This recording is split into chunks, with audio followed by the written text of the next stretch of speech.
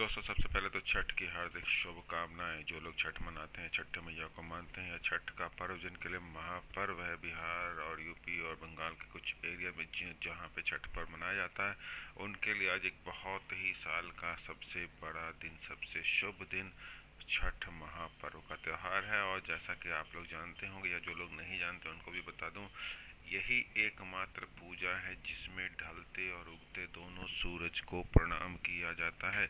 और 2 दिन, वैसे तो पूजा 4-5 दिन लग चलती है, उसके प्रिपरेशन से लेके लास्ट तक, लेकिन मेन पूजा 2 दिन होती है। आज के दिन शाम की पूजा होगी, यानी ढलते सूरज को प्रणाम किया जाता है और अर्घ दिया जाता है। एक्चुअली प्रणाम नहीं बोलते, उसे अर्घ दिया जाता है। अर्घ देने का मतलब है कि पीतल या तांबे के लोटे से लेके सूरज को पानी, मतलब सूरज के सामने से पानी गिराया जाता है, जो कि इसे अर्घ देना कहते हैं। मतलब हम शांत करते हैं सूरज देवता को, और वो होता अर्घ देना। तो एक शाम का अर्घ आज के दिन होता है, और उसके बाद कल सुबह अर्ली मॉर्निंग यानी सनराइज के टाइम जो होता है वो मॉर्निंग का अर्घ यानी सुबह का अर्घ होता है, और उसके साथ ही छठ पूजा का समापन होता है। तो ये 2 दिन का महापर्व पूजा, इसमें जो व्रती होती है, जो नॉर्मली घर की सबसे एजेड लेडी होती है वही करती हैं, तो वो 36 घंटे से ज़्यादा का उपवास करती हैं, निर्जल व्रत, यानी कि पानी भी नहीं पीना होता है।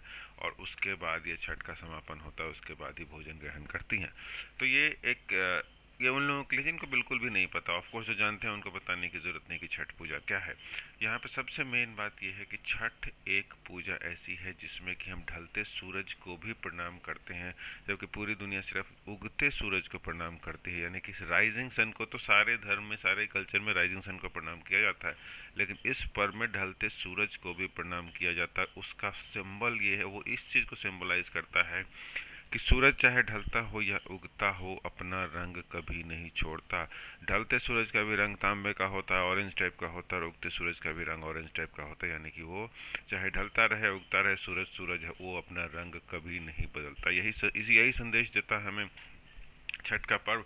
ऑफ कोर्स उसके पीछे बहुत सारी कहानियां हैं, लेकिन ये एक संदेश है जिससे माना जाता है कि जो लोग हमारे साथ हैं, जो महान हैं, जो ग्रेट हैं, जो बढ़िया काम कर रहे हैं, उनको तो हम प्रणाम करते ही करते हैं। लेकिन जो लोग आज से पहले जो अच्छा काम कर चुके हैं, दुनिया के लिए कर चुके हैं, कुछ दे के जा चुके हैं, हम उनको भी नहीं भूलें और उनको भी हम प्रणाम करें, क्योंकि वो अब नहीं रहे, यहाँ पे ढल गए, या जो भी आप कहना चाहें, लेकिन उनकी उनकी आभा और उनका जो इंस्पिरेशन है वो आज भी हमारे साथ है। तो हम उनको भी बिल्कुल ना भूलें, उनको भी प्रणाम करें। यानी कि सूरज चाहे ढलता हो या उगता हो, अपना रंग नहीं बदलता। इसीलिए हम अपने जो जिनका समय निकल चुका है या जो हमारे बीच में नहीं है, उनको भी हम कभी ना भूलें।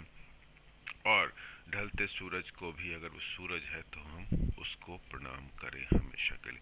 तो दोस्तों, आज के लिए सिर्फ इतना ही। आप सब लोगों को छठ की हार्दिक शुभकामनाएं। छठ मनाइए, छठी मैया का प्रणाम कीजिए, उनका आशीर्वाद लीजिए और जीवन में आगे बढ़िए। Thank you for listening.